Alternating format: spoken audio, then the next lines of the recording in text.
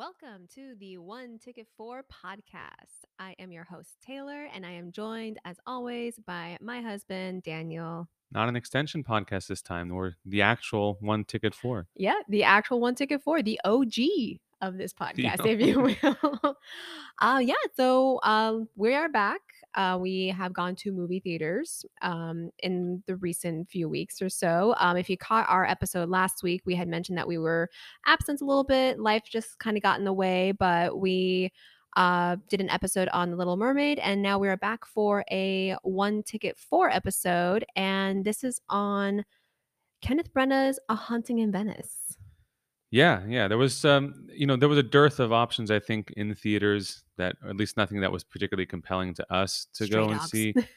Which one? Stray dogs. What's Stray Dog? Oh, the dog. Yeah, of course. No, yeah, that was that was high on the list, but we just couldn't make it happen. Nope. Darn, Sorry. darn parenthood.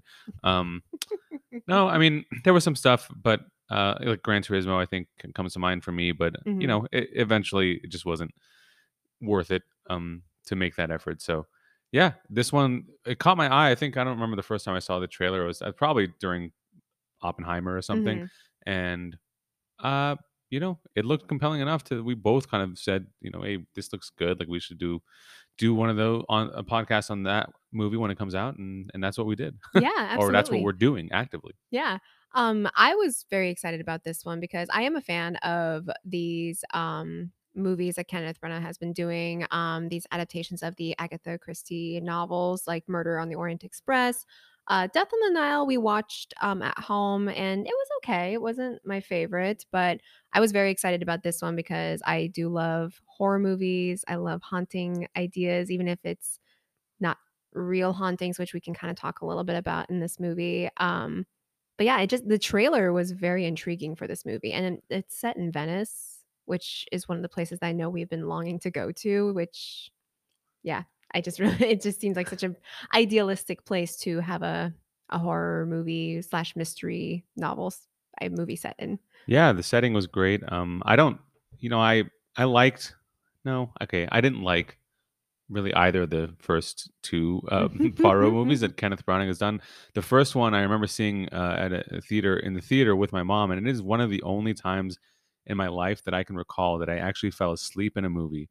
Um, and I can't. It's not like it's not a bad movie. I didn't hate it, but there was something about it. Maybe it was just like a comfort thing. It is sort of I don't know.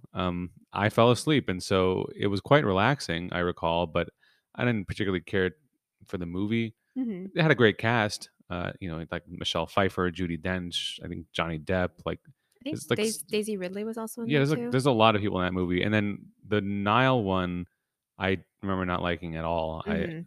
I, it was this weird time with Army Hammer being in Yeah. it. And then actually Russell Brand is also in it, which is also dubious now I as of this week. forgot. And no, my biggest problem with that movie was that it was just it it was so cheaply made in the sense that it was all green screen, right? It wasn't Mhm. they weren't in the Nile, they No, they weren't were in not. Egypt, it wasn't on location anywhere, and you can tell, and it's really like, it just really hurts, I think, the feel of the movie, and a lot of it's, you're in one location, so Mhm. but I think Venice, they pretty successfully captured it. It looked like they were there. It seemed like they were there, at least at parts. Um, It definitely felt like in this movie there was a little bit more of a budget put into it for it all being in like one location. which is weird. This is one of the most unlikely trilogies that I've come across Mhm. in recent years, just because I don't think either of the previous films have been very successful box No. office wise. Obviously they have to some extent because otherwise it wouldn't be greenlit. But given the last one, I don't even remember. Did it come out during the pandemic? Was that a pandemic movie? I think it came out in 2021. Okay, yeah. So I don't. Theaters were kind of up on the comeback Mhm. trail somewhat, and they still are, obviously. But Yeah. we definitely watched it on Netflix or wherever it was streaming at the time. And yeah, it's surprising to me that they made a third. I'll be surprised if they continue it, but I won't be upset. They're kind of, they fill a niche, I think, that is not um, adequately served in the movie going Mhm. experience right now, and definitely it's catering to an older.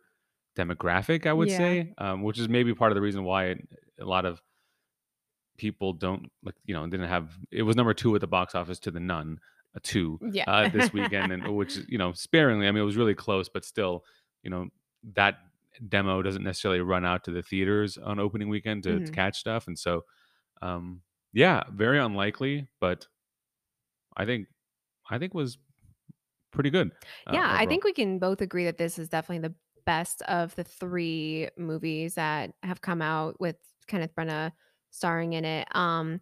Funny thing, I looked up a little bit of history about these 'cause we know that the movies are based off of Agatha Christie novels, and from what I understand with the character of Hercule Poirot, he's in, like, almost if not 30, over 30 novels of hers, and this one was actually one of the, like, least popular novels, Mm, novel adaptation movies.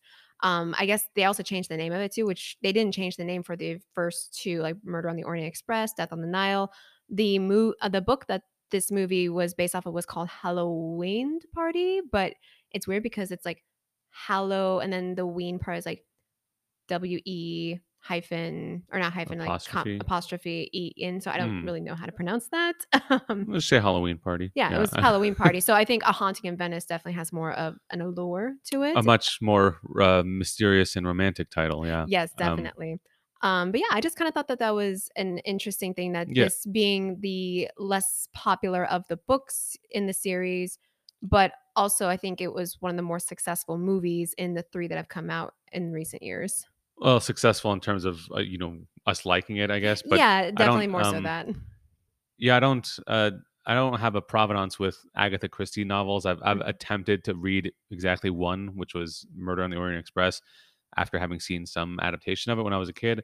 Not really a big mystery book fan. I just, there's so much mystery in life already and to the universe. I don't need it in my, reading. Mhm. Um, but that's a stupid reason not to read it, but, yeah, I don't know. Isn't the book set also in, like, the '60s? It's not set in post Yeah, World War II, that so was something else I was looking up too, which I'm gonna give credit to the Roger Ebert website, for giving me some information on this. I read a review. I'm so sorry, I don't remember who the writer of that article was, but, I will link the article that I read in Oh, our well, bio. it's okay because, I mean, that piece of information that we're referencing is not necessarily an original thought to the author, so No, literally that's true just too. stating the fact Um, of the book. so yes, the original book actually also wasn't even set in Venice. It was actually set in England, Mm, in 1969, where the movie takes place post World War II in 1947 in Venice. yeah. So I think as far as a creative choice, I think it was very smart for them to change it from England to Venice and even to do post World War II because there's a lot of emotions obviously happening in a post World War era that I think we kind of see from Hercule Poirot's character as he's going into this movie. Yeah, d does it d is that why he retired? I don't that's not part of his No, reason and for not being active, right? It's more effective.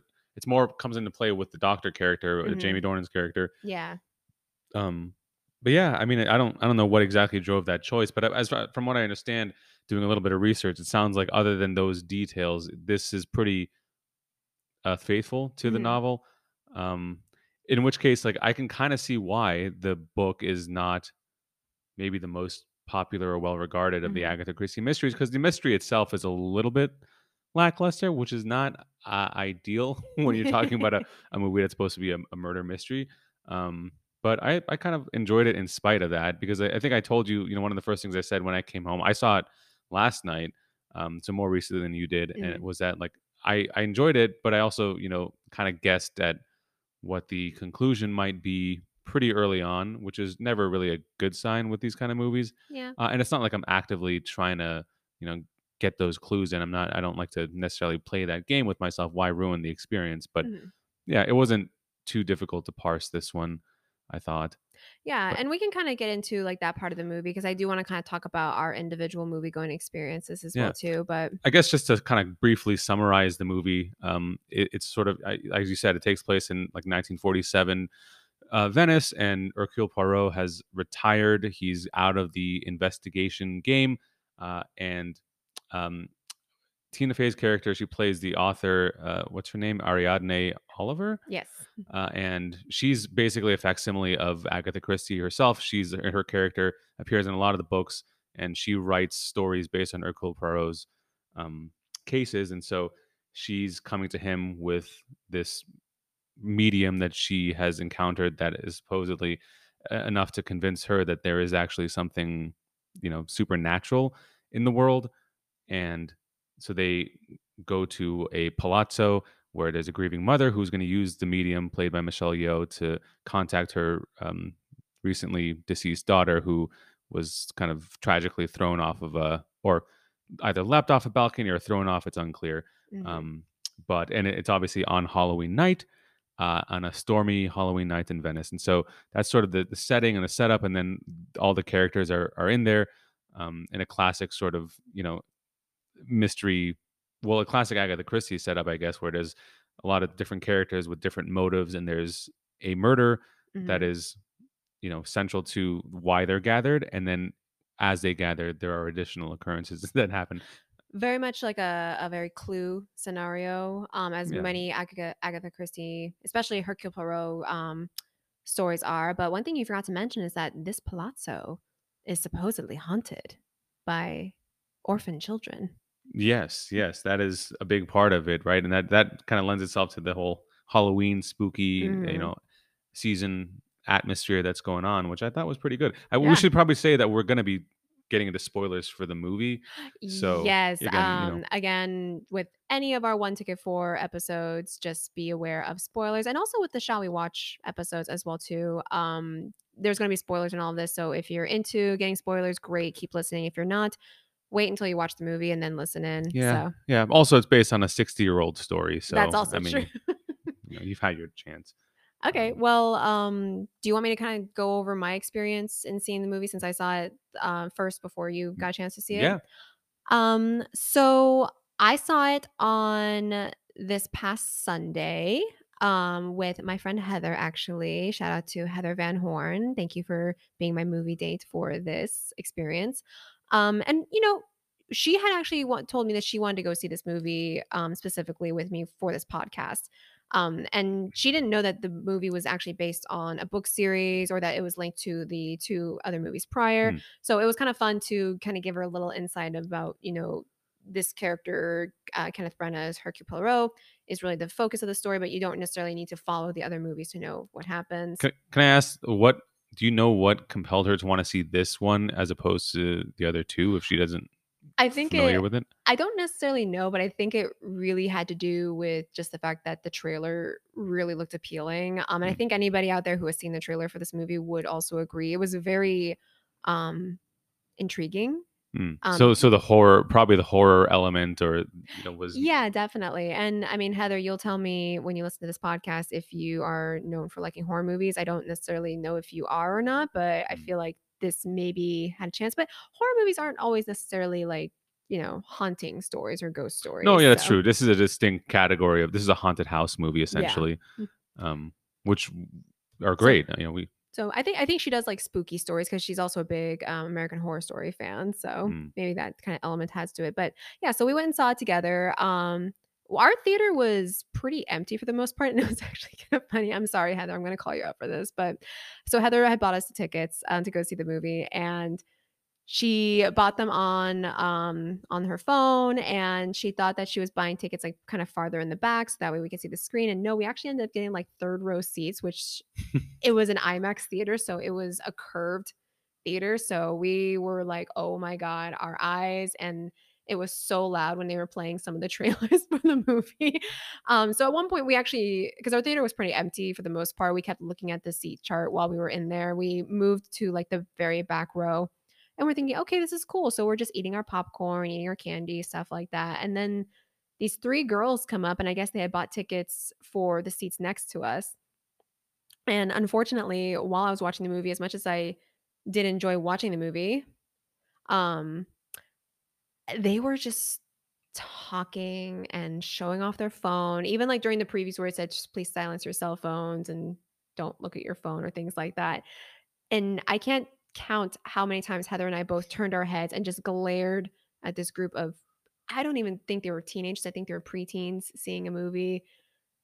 But eventually, halfway through the movie, I think it was like the last 40 minutes of the movie, we ended up moving back to our seats to watch the rest of the movie because these girls were just so loud and so obnoxious, even when we were just telling them to be quiet and just giving Did them you glares. verbally tell them to be quiet? I think Heather did. I didn't actually say anything because Heather was closest to them. And then it was, yeah, in that last 40 minutes of the movie that Heather's like, let's go move. So we moved down there. But yeah, I mean, anyone who's listening out there, please just have theater etiquette.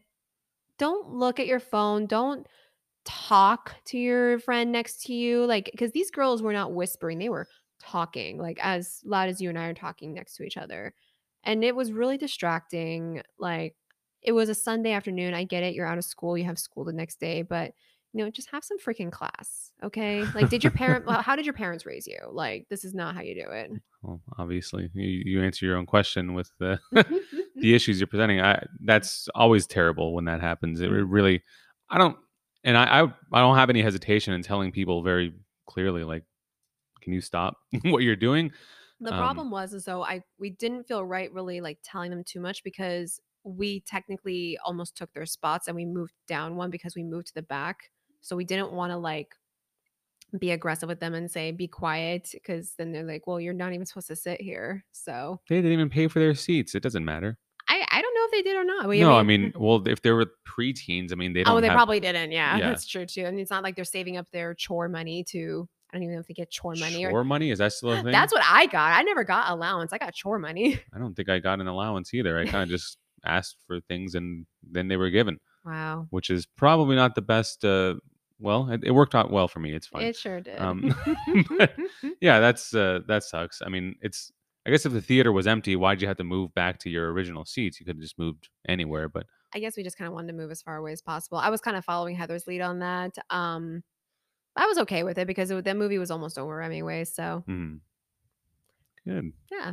But I think regardless of that happening, I still was able to enjoy the movie for what it was, and I really tried to, drown out their nonsense in watching it, and I think I was capable of doing that.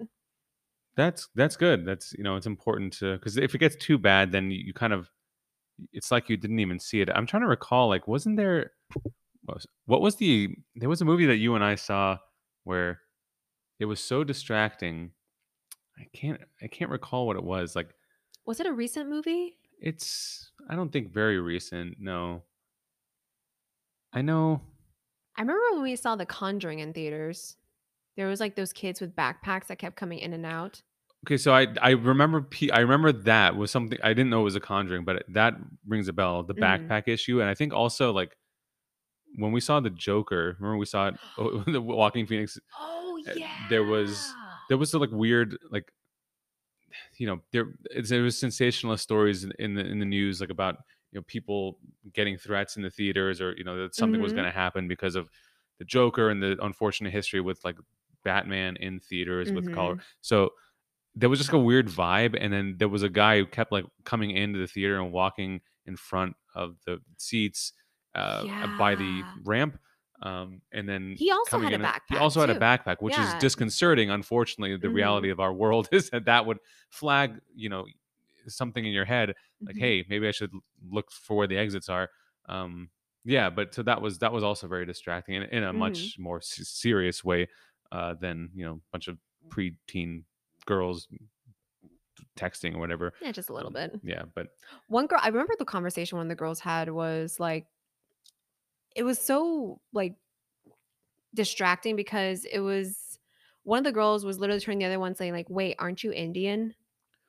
oh, And I so was they were discussing each other's heritage yeah, which in the I theater, was which just like, "What is, kind of is question nice. is that?" I mean, But I mean, I guess like, what they're kind of question is that in a they're, theater? they're getting to know each other. Yeah, yeah. You have to ask these questions if it's unclear. Sometimes I guess, but uh, it was just it kinda gave me the it kinda, like, took me out of the theater at that point. I was like, "Wait, what the heck are you asking?" I, I'm I've been described by some as ethnically ambiguous, so I appreciate that question and the forwardness of it. Just just ask. Don't assume that I'm Greek or something, You're as just some saying that because people I have. just assumed you were Greek when we first A lot of met. people assume I'm Greek. That some people just call me Constantine because apparently I look like a Constantine, or I did at one No. time. Others have called me David, and some for years. Why? I don't know. This is a complete aside, but I had a French teacher from, I think, yeah, from my freshman year of high school until my senior year of high school. I was her TA, and up until and the entire time she called me David, because after the first few months, certainly after the first year, I couldn't correct her. It was too embarrassing by that point. Like, why hadn't I done it? So Yeah. then I just had to live with the consequences. I would do the same thing, honestly, in your position. It's just, just go with it You just rather have to than go with it. Yeah, yeah. it's fine. Um, So tell me about your experience. I went on a Thursday night, 7 p.m. showing, and there were, I think, 8 other people in the theater. I went with my mom, um, who, yeah, she wanted to see it. Again, I think, I don't actually know if she really likes the other 2 movies. I know again, I saw the first one with her, and she liked that. She didn't fall asleep, so that was good. But yeah, it was completely empty and uneventful, in the theater, so pretty nice. We had, a lot of room around us. How nice for you. Yeah, yeah, it was pretty pleasant. So nothing to distract us from, what we were watching, but I don't know. And there were some decent trailers, I guess. I actually don't even there weren't decent trailers. I'm lying. I don't even know why I said that. One of the trailers was The Marvels, which just angered me because I'm just completely disillusioned and disengaged with that whole thing, as I think a lot of people are. So If you want to hear Daniel and I talk about how disillusioned we are with Disney and their Marvel and their remakes of classic movies, you should definitely check out the previous episode. yeah, and if you want to hear Taylor defend Thanos as like a savior of humanity, you should go and listen to the Guardians of the Galaxy podcast because, um, yeah, that was something that happened. This is Anyways, this is like, forever going to be we like a mark on my we character, isn't it? don't have to get back into that. But no, I was actually looking forward because you had mentioned that during your screening you saw a trailer for Poor Things, and I think Hmm. your friend Heather hadn't seen it, and so you were talking about like Yorgos Lanthimos and all that, and didn't occur in my theater. I think we saw like Can I tell you, explaining Yorgos Lanthimos, is that how you say his name? yeah. Explaining his type of movies and the kind of films to someone who I know for a fact doesn't go to movie theaters very often or is really exposed to a lot of film as you have exposed me to is interesting Tell, because the looks that she gave me when I was you, explaining the movies. no, you should invite her and her husband and her 1-year-old son over, and we can all watch Dogtooth. Great. I did tell her about Dogtooth and she's like, "What the heck is he talking Because about?" Dogtooth is a great mental model for how to raise children. Uh, Anyways, he's being sarcastic, by I'm the way. not, but we can discuss that a different time in a Okay, well, different he's not, but I forum. am. Please do not take the consideration of how to raise children. um, but yeah, I mean, do you want to get into the actual movie itself? Like, I don't, Why not? yeah, I don't. I guess it's interesting because like I enjoyed it. I don't have like a lot of strong thoughts. I thought like what I liked the best was just again the setting, Hmm. being on Halloween, being in Venice at the Palazzo. I thought it was atmospheric enough Hmm. for. I think about movies like those kind of gothic horror movies. I'm thinking about like Rebecca or, Yeah. um, well, that's really the one that comes to mind, most for me. But any kind of haunted house where the actual surroundings are pretty important. I thought this was pretty good. I thought even the filmmaking was kind of at least more interesting than the other two. Like Hmm. there were a lot of like hard Dutch angles, which is when the Yeah. camera's like slanted and it's supposed to indicate that something's askance or skew Hmm. with the world. And so there was that. It's stylistic, but I think it kind of works for this movie. And I thought the cast was pretty good. I like Kenneth Branagh as Hercule Poirot. I think he does a decent job. Hmm. Michelle Yeoh was really good, although wasn't in it nearly as much as I thought she would be. Who else was there? Jamie Jamie Dor Dornan as yeah. the doctor, and who plays the mother? I don't remember the actress's name. Her Unfortunately, name is Kelly Riley. Kelly Riley. Yes, Yeah. from Beth from Yellowstone, Yes. as Hmm. uh, as I know her, and she was really good.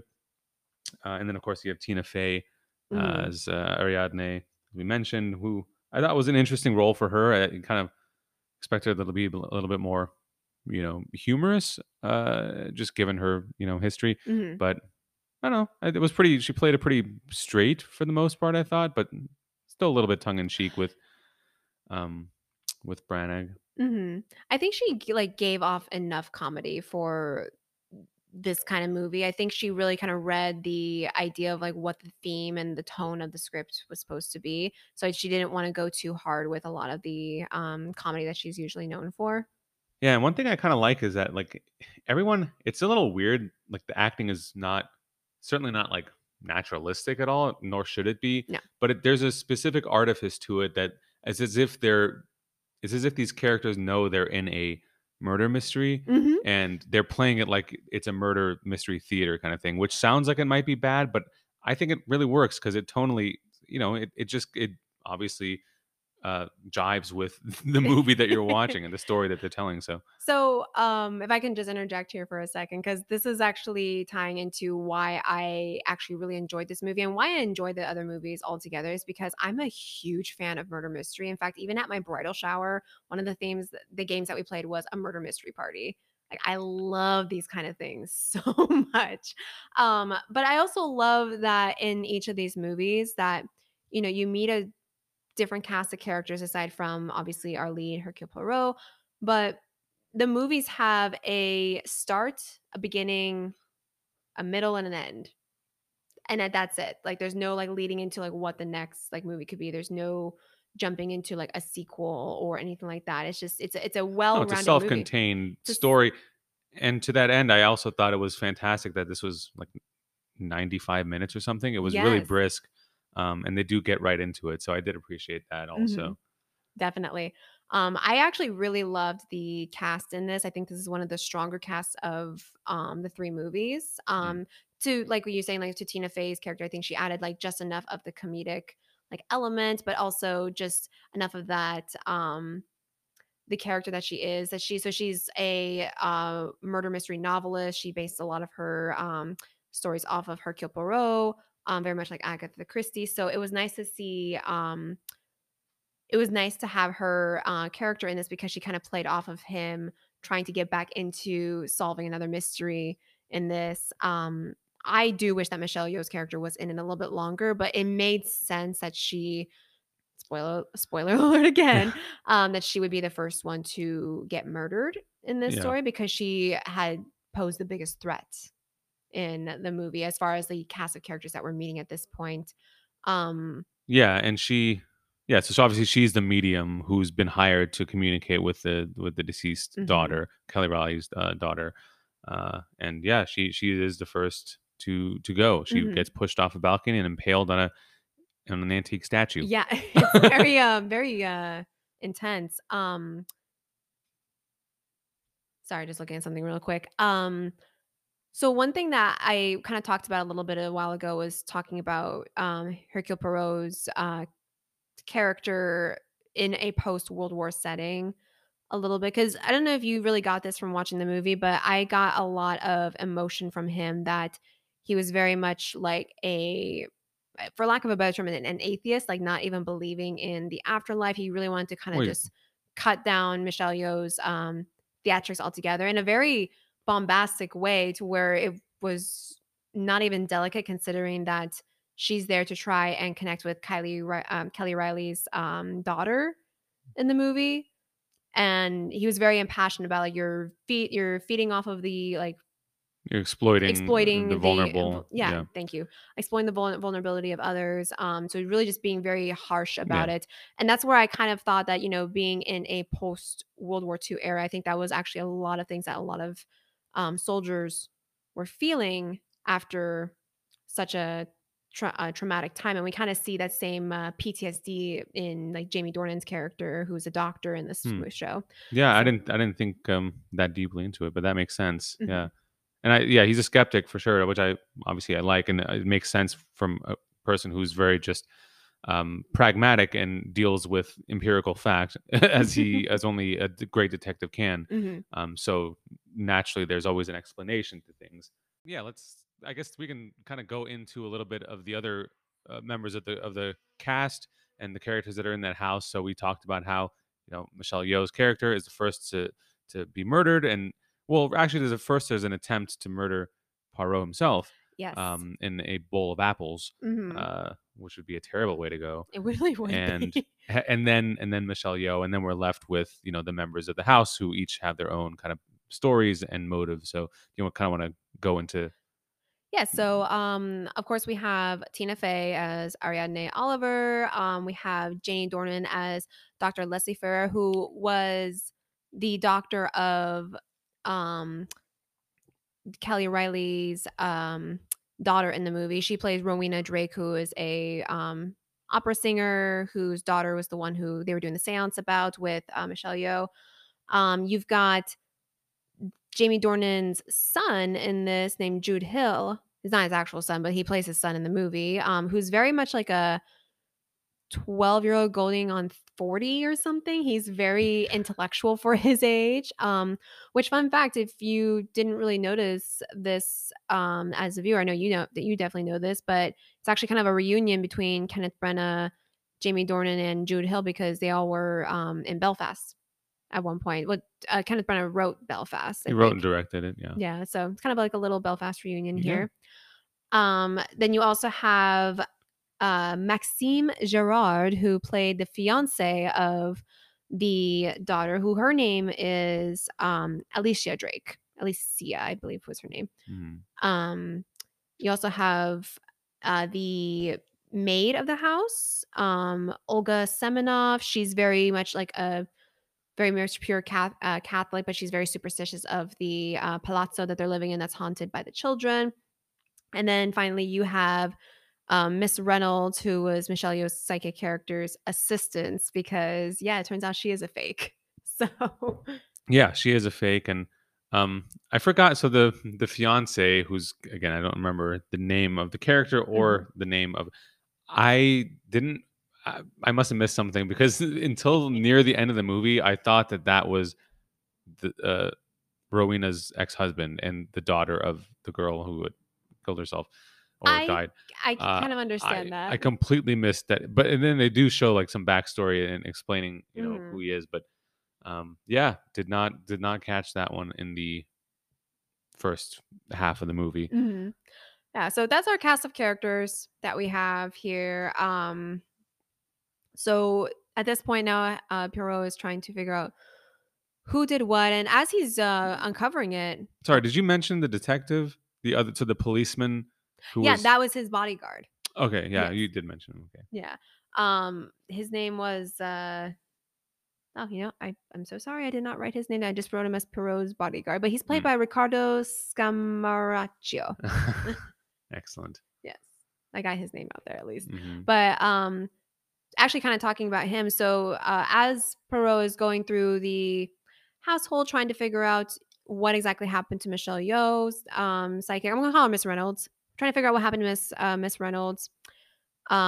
He's interviewing everyone from Rowena Drake, played by Kelly Riley. He's interviewing the doctor. And along the way, Tina Fey's character is helping him out as well too because she just is itching to get a new novel out there.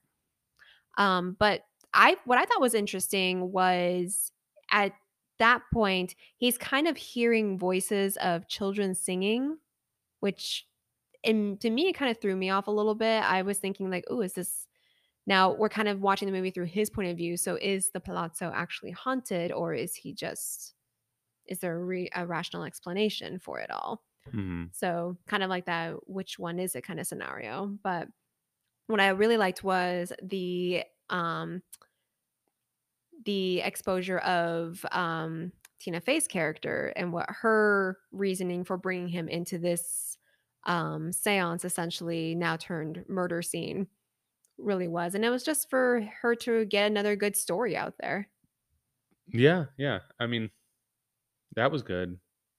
I don't know. Like I'm thinking about hearing you recount kind of what happens, and this is where the movie isn't as successful for me. It's that I liked the atmosphere and I liked the setting and the actors, Mhm. but the mystery itself I thought was a little bit, you know, it's just a little bit silly, Yeah, but and I think that's kind of where I was okay with it though, is that you got something that is playing on the supernatural. You got something that is like trying to decipher like if there's truly life after death. And of course, like for this kind of movie, I feel like there's got to be more of a insidious um reasoning behind what's actually going on. And I actually thought for a while that Tina Fey's character actually did set up the whole thing because of how much she really wanted a murder mystery to Yeah, I happen. mean, she talks about how her previous 3 books were not successful, and so she was sort of desperate for something to hit, Mhm. and this was gonna be that thing. So, yeah, Yeah. they definitely, I mean, they do a decent job of trying to steer you in the wrong direction. Mhm. Maybe it was the casting, I don't know. I just didn't see her as a killer. Also, there's something about Only Murders in the Building and her character there. Oh, I'm, like, yeah. conflating these 2 things, and it just didn't. I don't know. Maybe it was just my bias or whatever baggage that I'm bringing into it. But I um, completely forgot that she's in that show. yeah. Um, but yeah, I mean, I like, you know, I liked it. Again, I just thought in terms of the central mystery and the case that's being solved, it was okay. It Mhm. was just okay, I would say. So what did you think of the I know you said you weren't really like that, um, like, drawn into what the actual who the actual killer was in this movie, but, I mean, what were your, like, actual thoughts about the revelation that Rowena actually did kill her daughter because she was growing up too fast and trying to live a life without her, basically? I mean, that's just kind of what I had speculated from the kind of the early scenes Mhm. when the kids. So it opens and there's like a Halloween party and there's a bunch of kids in the house, and I know something about her interaction with those kids. I just thought there was something disingenuous about, Mhm. and maybe it was a little bit the actress telegraphing. I don't know, purposefully. I don't know why you would do that, but I don't know. It was something in that moment that I thought, this is probably who it is, and I didn't really deviate too much from that position throughout. They try to throw red herrings and throw you off the scent, but Mhm. I just didn't think it was that successful in that way. Yeah, and I definitely think as a viewer, I was picking up on some cues that she was possibly, if not definitely, linked to her daughter's own murder. Would this be considered like a Munchausen by proxy situation? I I don't know. Because she wasn't trying to She like wasn't like making her sick to get. sympathy or anything. Yeah, and she wasn't even. So what she was doing, just to put it out there, is that she was giving her daughter um some kind of honey that Mhm. was basically a hallucinogenic, and so she was seeing things, and in seeing those things, it was the narrative was being perpetuated that she is not well, of Mhm. not of sound mind, and so it was an effort to sort of keep her locked up in bed because she didn't want her to run off with her boyfriend or fiance or whoever. Yeah, she So basically wanted her daughter to constantly rely on her even though she was an yeah, adult. but then it was pretty much actually an accident where the the housemaid trying to offer a little bit of a rest to the mother offered to take over, and not knowing obviously that the honey was toxic in that Mhm. way, put too much into the tea, and then um, that was sort of the end of it, right? I Yeah. think that's so. It's just it comes down to honey, which is yeah, it's just a little silly when you kind of step back and think about it, but it's kind of funny. I mean, there's yeah. But I also think there's some charm in that simplicity of it, you know? Yeah, it's okay. It's not, it's just not like especially clever, Mhm. and it's not especially like sinister either. It's just sort of right No. down the middle of, Yeah, hey, but I think after especially after the last movie, which I don't know if any of you out there have watched The Death on the Nile, but it's after we watched it where it was the whole thing was a like super conniving plot between like the best friend of the woman who got murdered and then her fiance who was married to the woman who got murdered, like all there was too many variables in that mm, one. I kind of was appreciative of how simplistic the explanation was in this one, and that, in my opinion, was executed very well throughout the movie. yeah. I mean, I guess it's better than Death in the Nile, but that's not hard to be. I'm comparing it. I'm thinking of like even more recently, Glass Onion, the Knives Out Oh, that's true. history, was. was, I think, it's obviously much more convoluted. Mhm. There's a lot going on there, but clever. It was more clever in that way, and that's fine. They're different entities. They don't have to Mhm. necessarily compare one to the other. But if I'm doing that exercise, then it does pale in comparison, I think, with that regard. Mhm. So, just tying back to um the revelation of the hallucinating honey that we have, do you think that now that we know that Perot was basically hallucinating himself because he was given tea with that honey in it, do we think that the singing and the children that he was seeing, do we feel that they were possibly real, or do we think that they were parts that he was seeing because of the honey situation? Because if you remember at the end of the movie, before Rowena is either pushed or is pulled off of the edge down to the water banks the same way her daughter died, we get a little glimpse of like her ghost possibly. Yeah, well, isn't it kind of played so that her ghost is the one who causes her to fall off the Yeah, balcony? yeah. Um, so I don't know. I think I kind of liked in that whole role because it just kind of left it to the audience to decide if they were real or not. But what did you think about that? I liked that scene. I think doesn't Poirot go up there because he has solved the mystery at that Mhm. point, and so it's sort of wrapping up. But then he gets kind of taken aback by that sight of Yeah. her, and so yeah, whether it's real or not, I mean, I think probably there's some parts of it that are hallucinations, Mhm. but isn't that the point? You can't really ever know. I Yeah. mean, I think that's where he leaves it as well, Poirot. Plus, there's other. I mean, the housemaid talks about how she won't stay there after dark Mhm. because it's known that this place has something going on in it. And the little boy, Jude Hill's character, Mhm. um, he is also talking about how he can communicate with them, and he's actually convinced before anyone else is that Rowena is a fraud because he actually has the ability to commune with these spirits. Mhm. And so, maybe there is something. I mean, the skeptic in me says absolutely not. Um, but But I'm, also, yeah.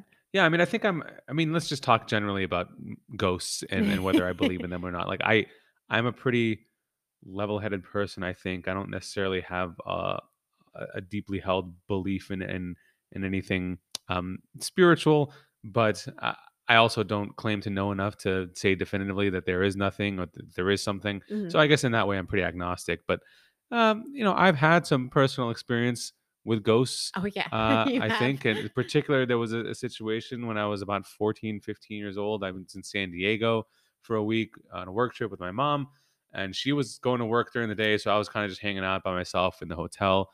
I think it was the Omni Hotel in downtown Mhm. San Diego, and I knew there was something in this. Like I had a weird feeling, okay, and then there was like a weird.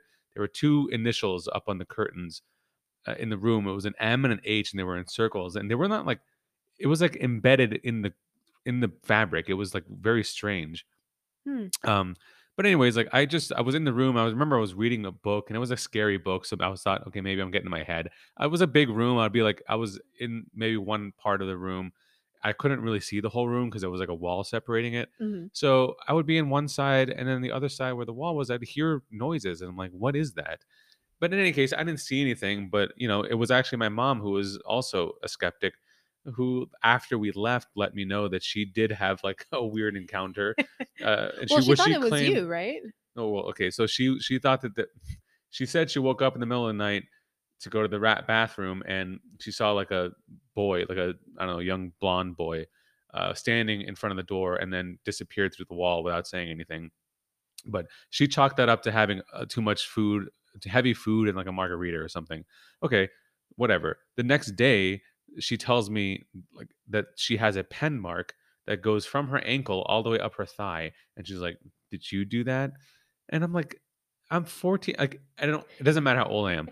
If if I got up in the middle of the night and I took the covers off of her and I took a pen and I ran that pen up her bare like leg and thigh, that is far, far worse and creepier than like a ghost doing the thing. So like Yeah. of course I didn't do that. And what other explanation is there? So that plus I continually see things in this hallway when I have my eyes open in the middle of the night and in the Mhm. darkness. There are apparitions. I don't know if you ever stare out into the dark hallway No. at like 2 or 3 a.m. That's when do it. But anyways, it's all nonsense. So like, you know, am I contradicting myself? Yes, but I don't know, maybe. Maybe there was something there. What do you It think? seems like you're a skeptic until you have a situation that you can't explain, which, tends to turn a lot of skeptics into believers. Yeah, yeah, that's true. But I will also, once the experience has passed, I'll go right back to my skepticism, unless it's convenient and or entertaining for me to not be. Mhm. Yeah. See, I find myself being like a believer, but I'm a believer to where I try to look for so much of the logic behind situations before I believe it's a ghost. Because there are so many different explanations. That's why sometimes like I'll find myself watching like those ghost hunter shows and I'm just like, that was the air conditioning or that's the pipes making sounds because they're old and things like that. Just little things like that. Like I like finding more of the solutions why before going to the fact that it's a ghost. But do I believe that ghosts and spirits very much live amongst us? Yeah, Yeah. absolutely. Well, you like watching, is it The Watcher with Shane and Ryan? Yes, I And am a Bugara. yeah. Yeah, and I think in that dynamic, like you're very much more a Ryan. Ryan Yes. who is he believes in the stuff and he's sort of into it and Yeah. determined to find something. Mhm. You're very much a Shane. I think so. I think that that kind of we are simpatico in terms of our cynicism toward Mhm. everything. It seems like, Yeah. um, but also no, because again, I think there are times where I can be convinced that Mhm. yeah something is going on. Yeah. But as far as the movie, I think that's part of what I liked about it. I actually like that last flourish where he's uncertain still, Mhm. because there's only so much that logic can get you, because we live in a logical kind of chaotic universe, and so Yeah. you know, Well, and something that this could totally be me misremembering parts of the movie, but there's a scene where Perot is talking to a young girl who is the younger version of Alicia. mm, And if I remember correctly, he's talking to a younger version of her before seeing a photograph of her as a younger girl. So I think I remember when seeing, if my memory serves me right, I remember thinking like, oh, maybe he did actually see a ghost because of the timeline of having seen the photo after the fact. That's what kind of made me think that maybe there's actually more to this. Like maybe he actually is seeing ghosts and whatnot. yeah, I mean, I think they frame it as like, oh, she's a because there were kids there for a Hmm. Halloween party beforehand, so she's just kind of stayed behind, Yeah. and that's how he perceives it until he sees the picture of Hmm. her daughter and realizes that was her. So yeah, there's something going on there. But Yeah. I like that. All that stuff worked for me. I think the thing again, going back to the central, who done it part, Hmm. that was a little bit more lackluster. Um, but yeah, overall I thought the mystery part and the house and the atmosphere I thought worked. Yeah. And just kind of going back to it being a who done it. Well, we kind of figured out some parts of this mystery after the fact that Rowena was discovered to be the person who did at the end initially kill her daughter, even though she didn't actually do it in that moment, but she was slowly poisoning her mind with that hallucinated honey Yeah. and all that. Was our little friend, the young boy who was able to talk and speak to these ghosts. He, like you mentioned before, he was able to actually figure out that Rowena was the one who actually did that to her daughter. And turns out that he was trying to help his dad out because his dad was suffering from major PTSD from the war, that he wasn't able to hold down a job as a doctor. So he blackmailed Rowena into saying, I know what you did to your daughter. And he ended up getting all this money from her. And unfortunately, at the end, it ended up costing his dad's life. Yeah. It I mean his dad, killed himself essentially Hmm. for fear that if he didn't, something would happen to his son. So it was a sacrifice there. But yeah, he really did. He Yeah. Can I tell you, like, that was the scene really where I was more so convinced that Rowena had something more to do with the story because of the keys that she was saying or the things that she was saying in that scene where she said that room is practically soundproof. So, I yeah. think that that was kind of a sign for me more so that she did it rather than anything else as far as, like, her acting strange with the children and things like that, but when she mentioned that, I was like, "Okay, something's gonna happen in this room, and I feel like she has something to do with it," and as we saw in the movie, she ended up calling the doctor while he was in the room and saying that, "I knew you're the one blackmailing me," which wasn't true, it was actually his son, and then she threatened to kill his son if he didn't do what she said, and yeah, Which is essentially backing up into a sword and backing up into a impaling sword, himself. like, oh Yeah, my god, like, what a freaking dad, can you imagine? Like, every day,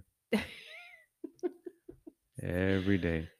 it's insane, but Yeah, no, that was, I think I didn't mention it before, but Kelly Riley, like I said, I associate her with Yellowstone, and her character on Yellowstone is very, uh, just very strong-willed, mhm. precocious, I've never seen very, Yellowstone, so very violent too. So I think based on that as well, I'm like, well, if you're casting this actress at this juncture of her career, mhm. it's not to just play a grieving mother. So there was that aspect of it too. I know it's not Yeah. the movie's fault, but you come in with that baggage, and that's why casting matters in that way. Yeah.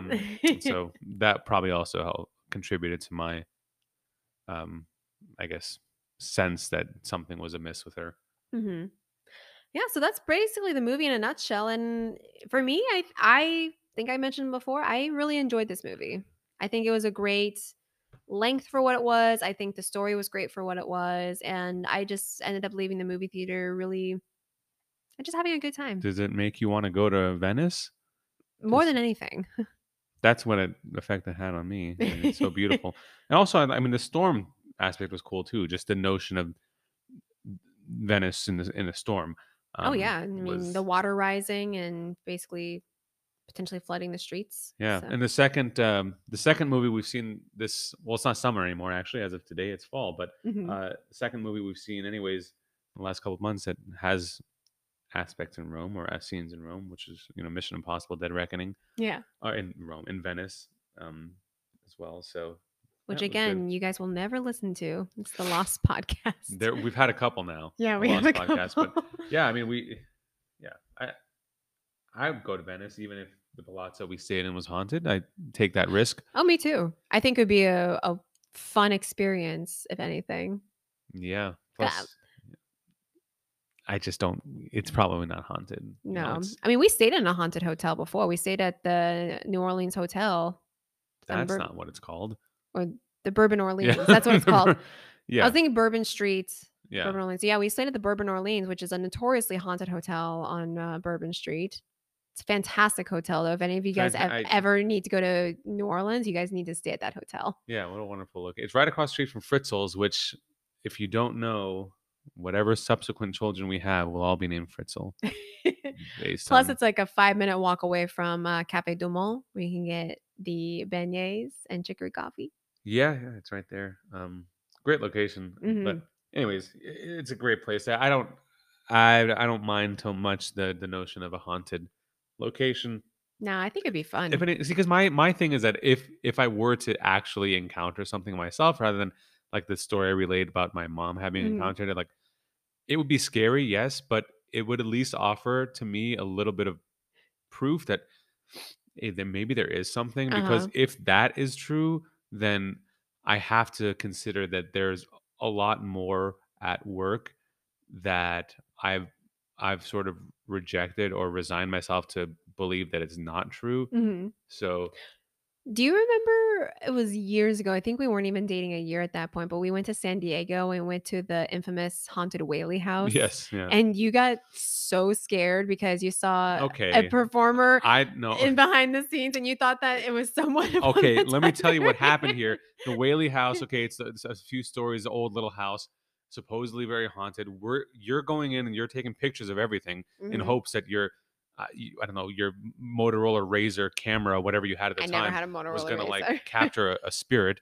Anyways, so I had a digital there camera when we wasn't went there there. wasn't anyone, around. It was somewhat of a dead day, pun not intended, and we're in this, like, it was like a theater, Mhm. okay, and it's just you, and you're taking pictures over here in the corner, and I'm just waiting for you to be done so that we can go have margaritas in Old Town.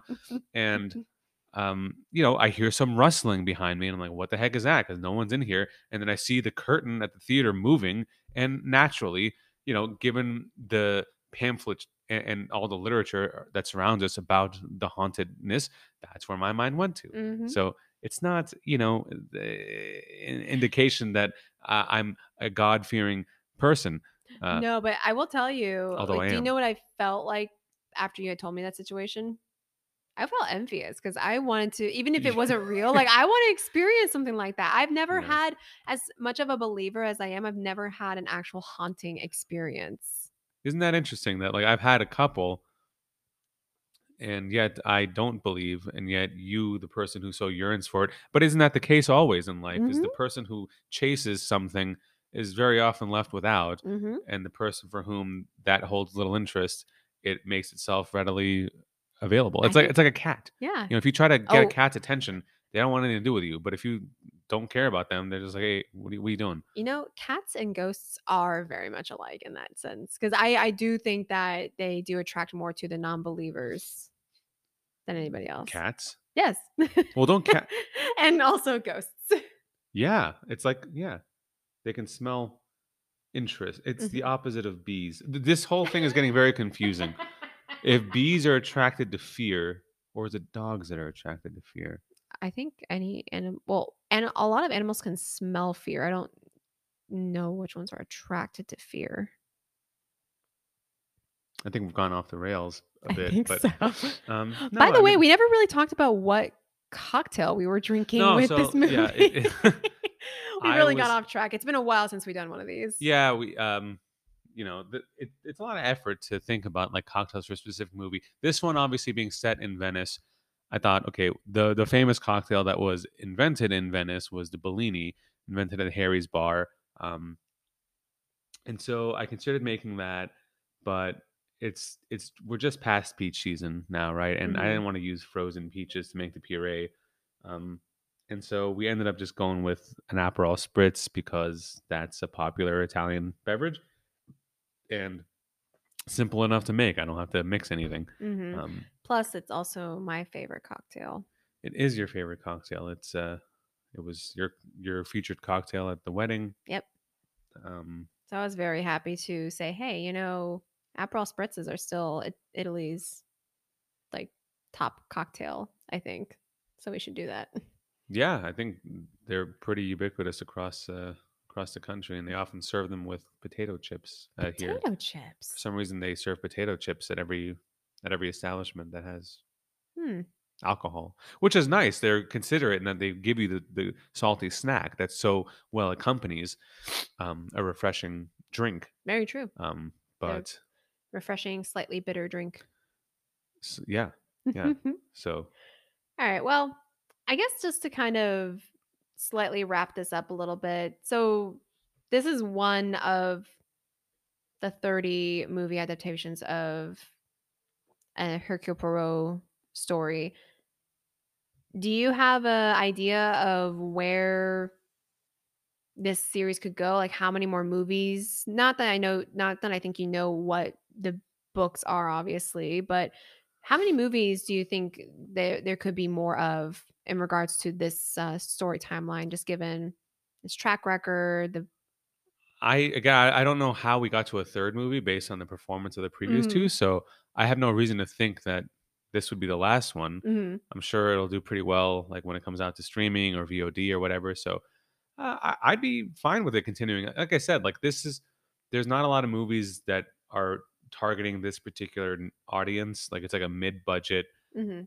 um, adult oriented fun kind of caper movie, not caper, but murder mystery, and you just don't get a lot of those, and especially if they're going to do it more like this where it's on location.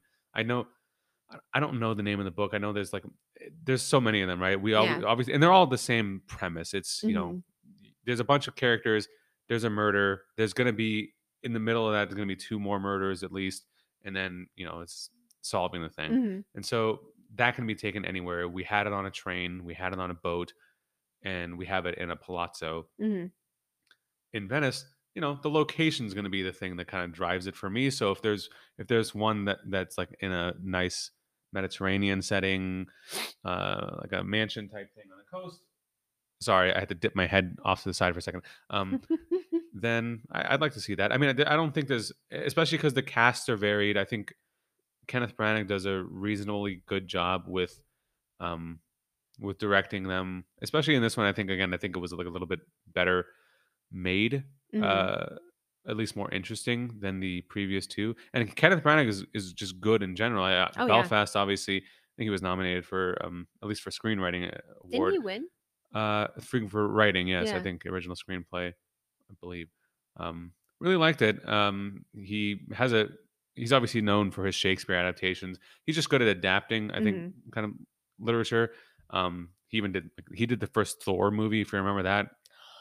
He Oh, directed Thor, yeah. which I liked that movie, and it's the only Thor movie I did like, and it is very Shakespearean in its Mhm. construction. So Makes sense. yeah, he's good, and I would gladly see more of these if they do come out.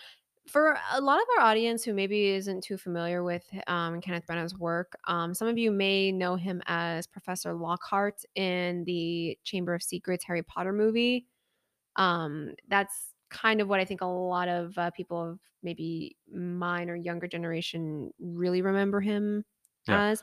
I first saw Kenneth Branagh in a movie called Dead Again, featuring his then wife Emma Thompson with Robin Williams. And that is probably like one of my favorite movies. And I'm pretty sure I'm gonna get Daniel to watch it as a shall we watch episode because I just love it. It has so much nostalgia for me. And again, it's along the lines of like a murder mystery kind of style. So I think he has a theme, a thing for these like murder mystery stories. Yeah, he's good, and we'll watch Dead Again probably after we watch Terrifier 2. Um, I told you we should watch Sorcerer and then we can watch that one. well, look, it's October next week or Uh-huh. whatever, so we'll probably be doing some horror movies. I think we should do Terrifier 2 as one of those horror movies. Maybe we could do a double feature, Mm, Terrifier 1 and 2 back to back. I don't know if I can do that. We'll see. I mean, I think I feel like I have to be really intoxicated to watch Terrifier 2 why? because I don't wanna You'll be remember a into lot of stuff that happens in that. you'll be intoxicated just by the movie itself. It's No, I've heard people left that movie, like, throwing up. I don't know if I'm ready for that. because they were intoxicated. You see, it I was the think they were alcohol that did it. It wasn't the movie. That's the secret. So, yeah, we can do that. Hmm. We do have a lot of, fun movies for Halloween kinda lined up for both Shall We Watch and One Ticket For, so I'm excited about that. Yeah, we got Leprechaun 7, or I think was one of them we discussed, and No, but the actually, Exorcist, like, sequel, it's kind of a yeah, I definitely want to see that. yeah, I do too. Um, was there other are there other like horror movies releasing in that? I know, like Um I know Talk to Me came out. I think it's already out of theaters, but it's probably gonna be on VOD by then. Like I did want to see that. Five Was it Nights at A24? Freddy's. Yeah, I'm not. I mean, I know you want to see it. I'll see it. I'm not too I love watching people play that game. high I've on it, never but played that game before, but I love watching people play that game and just get the jump scare, like, from all the animatronics come out. th- I think we also talked about for a Shall We Watch episode watching Talk to Me, the yeah, that's what I A24 just movie. mentioned. Yeah, Yeah. I did want to see that. I think.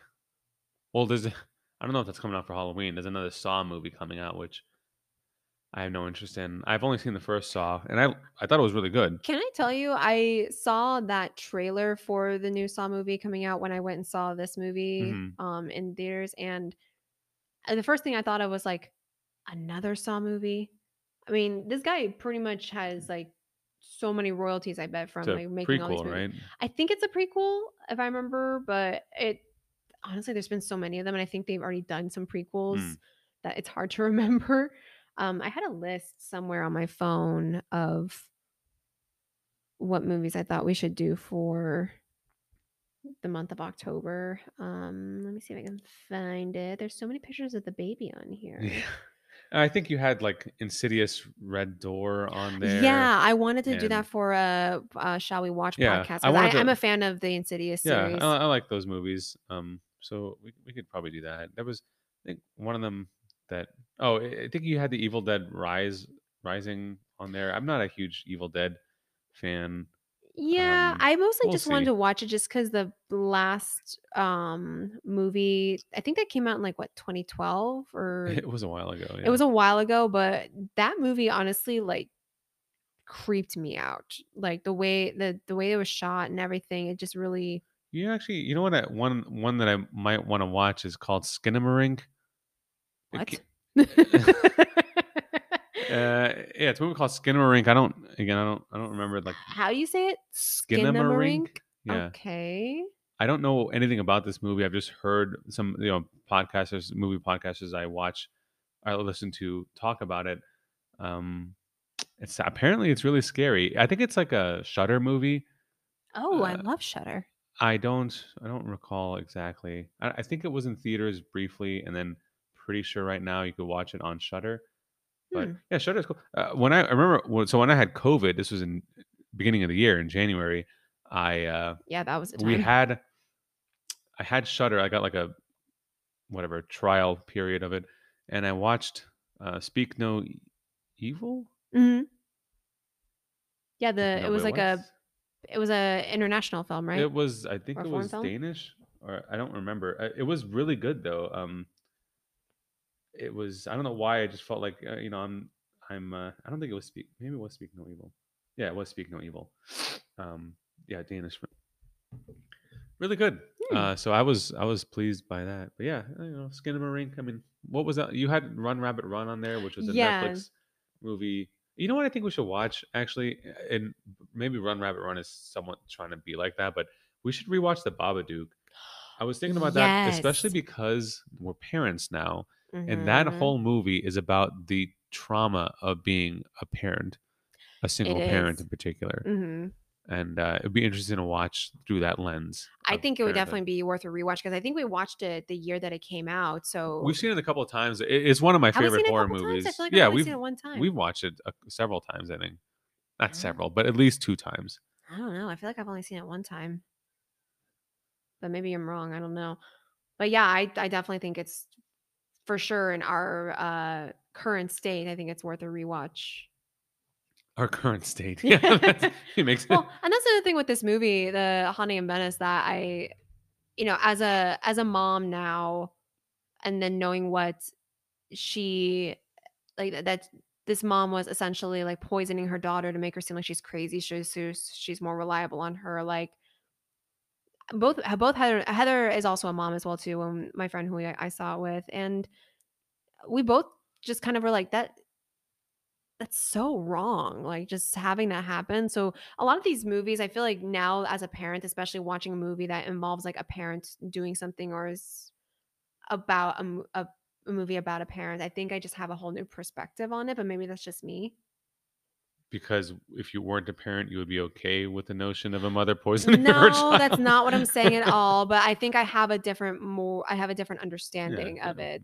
I don't agree with it or nor do I condone it, but I definitely am like, okay, you wanted your daughter all to yourself. I get that. I want Emmy all to myself sometimes too, but I would never ever stoop to putting her on hallucinogenics to make it to where she only relies on me. Like, Hmm. how utterly selfish is that? You're sounding very judgmental right now. I am being judgmental right now. You know why? Because that is not what a parent should do. Agreed. Yeah, I can't really disagree with that. Yeah. So, all Yeah. right. So we'll see what's to come. Again, look forward to Skinamarink or Terrifier 2, or one of those will occur. Yeah. And again, if any of you have suggestions out there of what we should watch for in theaters or from the comfort of our home, you could just go ahead and leave us a comment or send us a DM on our Instagram page. That is one ticket, the number four podcast. Or you can also leave a comment on our threads page, which is the same title on there as well, too, same name on there. And yeah, I think this was really fun. I'm really glad that we got to go to the theaters, and I think we're probably going to make more time to go to the theaters in the upcoming months because there's a lot of fun things coming out. Yeah, end of the year is when the heavy hitters come out, so looking Yeah. forward to all that is to come. Mhm. All right. Well, thank you so much for listening today. We hope you enjoyed it, and we will catch you guys all in the next episode. Alright, bye.